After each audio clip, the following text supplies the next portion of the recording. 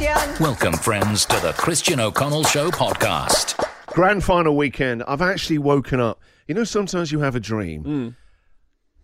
And part of the emotional sand of it, it's a sad dream, is still with you, even though you're not in the dream. Definitely. Oh. In my dream, I'm suddenly at a hotel out in Perth where all the D's are where the D's are staying. Yep. Right? And Petraga and Tom McDonald walk by and see me sunbathing by one of the pools there. This is the dream. I'm just in it. There's no explanation as to how I managed to wheedle my way out there. But I'm at their hotel. Tom McDonald and Petraga, okay, they said to me, hey, we're just going for a swim and a bit of muck around. Do you want to come along?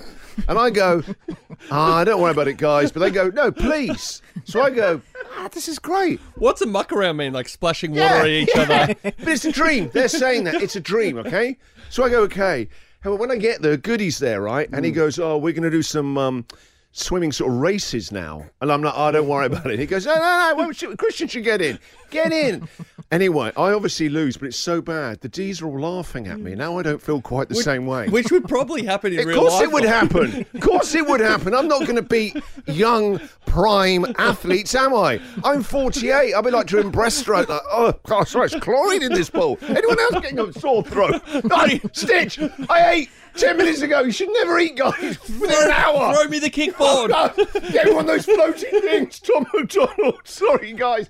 And they're all laughing at me, and I felt so humiliated. I went, I've got a Stitch. I've got to go and make some business calls now. And they all knew I was getting out the pool. And that's the end of the dream. And the alarm went off to come and do the show. Well, hopefully it wears off by Saturday, or else you'll be watching the game and you'll feel... I feel differently. They're I your actually enemies. feel like that they laughed at me. They're your bullies. I need to. I know.